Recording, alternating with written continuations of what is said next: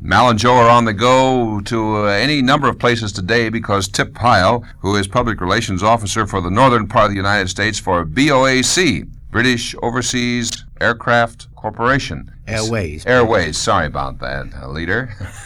So, Tip, you know Joe, and here we're a threesome. Where should we go today? You got any feelings, dear? Oh, I'd like to go to someplace exotic. What do you recommend? Somewhere exotic. Well, how about the Orient? What about Bangkok in Thailand? Oh, that sounds good. I like the thought of that. Well, the first time I ever saw Bangkok, I went out there to collect 5 elephants to fly them back to London. Fly, yes. Sounds like a costly game. These were quite small elephants. They weighed half a ton each, and they were needed for a circus in Britain. And we were asked if we could fly all 5 of them together in one operation to Britain. And at that time we had a type of freighter aircraft which we found we could adapt rather like a stable. We built separate stalls for all 5 of these elephants. And I went along for the fun of the thing, and there was a lot of fun involved because these elephants were straight out of the jungle. I don't think they'd even seen a white man before, let alone an aeroplane. But they soon settled down after takeoff, and they became rather playful, because we had a row of seats for human beings, people who were accompanying the elephants, and when we wanted to get some shut-eye, we'd sit down and pull a blanket right over ourselves to cut out the light and the appearance of elephants and so on. And we wouldn't be sitting there more than a minute or two with our eyes closed before, woof, the blanket would go, disappear, and we'd look around and find one of the elephants waving it triumphantly in its trunk. So we gave up all hope of sleeping with the elephants on that trip. Did they have any feeling about the takeoff? Did they bat their eyes or trumpet? They trumpeted a bit on the first takeoff, yes. So I got out of my seat and went up to one of them to sort of scratch him behind the left ear or something to be friendly. And I was immediately grasped in a trunk and just held there. I managed to get out of it eventually, but after the first takeoff, they accepted it quite happily. How long were you in flight with? Well, we flew, I think it was about 3 days altogether, if I remember right. We had 2 night stops on the way to London. And at one of them, I must confess I was responsible for closing Karachi Airport for 2 or 3 hours, because we decided to take the elephants off for the night and give them a nice rest in a hangar on the airport and plenty of straw and so on. But on the following morning, when it was time to get them back onto the aeroplane again, we had little trouble persuading them to walk up the ramp into the aircraft. And at one time, there were what appeared to be hundreds of elephants running loose all over the airport. And the airport controllers literally put out the message. I have a copy of it somewhere at home. I think it's so unique. Airport closed because of elephants on runway. That's great. Is this the wildest group you've ever flown on BOAC?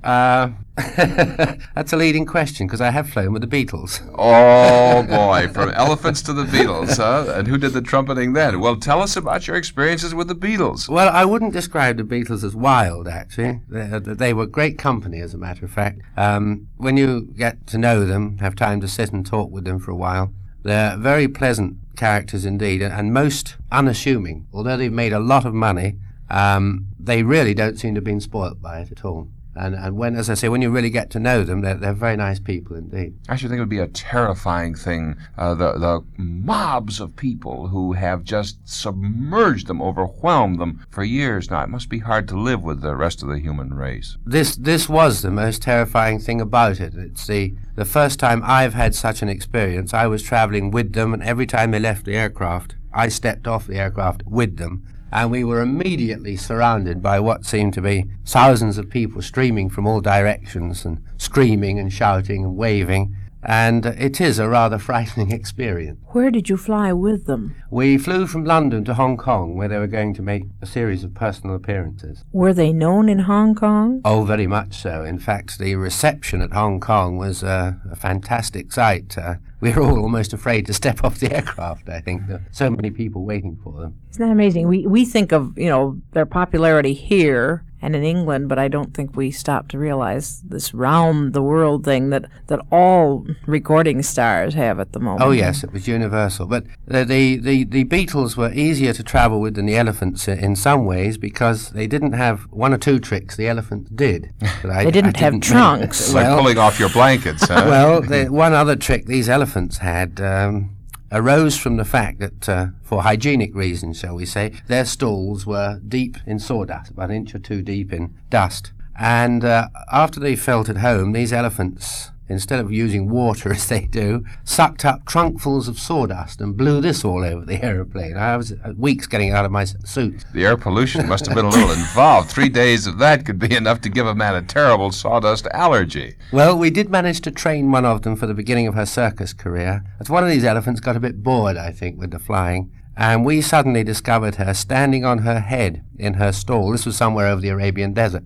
She was happily standing on her head in the stall, waving her back legs in the air. There was just room in the aircraft to do this. So we decided to see if we could develop this trick so that she'd be ready for her circus career, and we persuaded her to go right on over and do the complete somersault, and she spent the rest of the trip practicing somersaults. For heaven's sakes. Now, are they having a good circus career now, do you know? Have you yes. kept in touch? I've been back to see them several times in their circus in Britain. It's said an elephant that never forgets, and I was always hopeful that perhaps they would see me sitting in the cheap seats and pluck me out and put me in the best seats in the front, but I'm afraid it's never worked that way. Maybe they didn't feel that way about their plane trip, you know. In your traveling around the world with BOAC flights, gee, this is a pretty glamorous airline. Do you have a favorite spot? Well, the two places we've mentioned, one where the elephants came from, Bangkok, I think is the most colourful place I've ever been to in my life, particularly the temples in the royal palace. In the bright sunshine, they appear to glitter and sparkle as if they were covered with neon lighting all over. Actually, it's just the mosaic and tile work and the brightly painted statues and golden Buddhas and so on. And taken together, there's an area of several of these temples in the royal enclosure, and they are the most colourful, brilliant sight I've ever seen anywhere.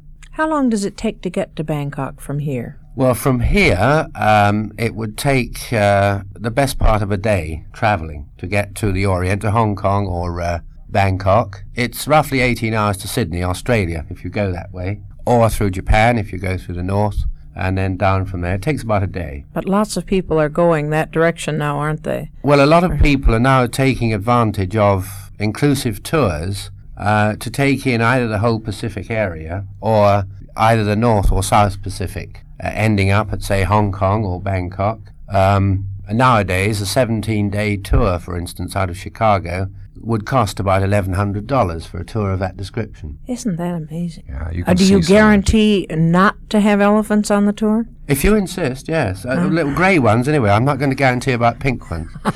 A little of the life of a man who spends his life traveling around the world in interesting projects, mostly flying, meeting people all over the world. A conversation with Tip Pyle, Mal and Joe on the go, along with BOAC. A special report on News Radio 78.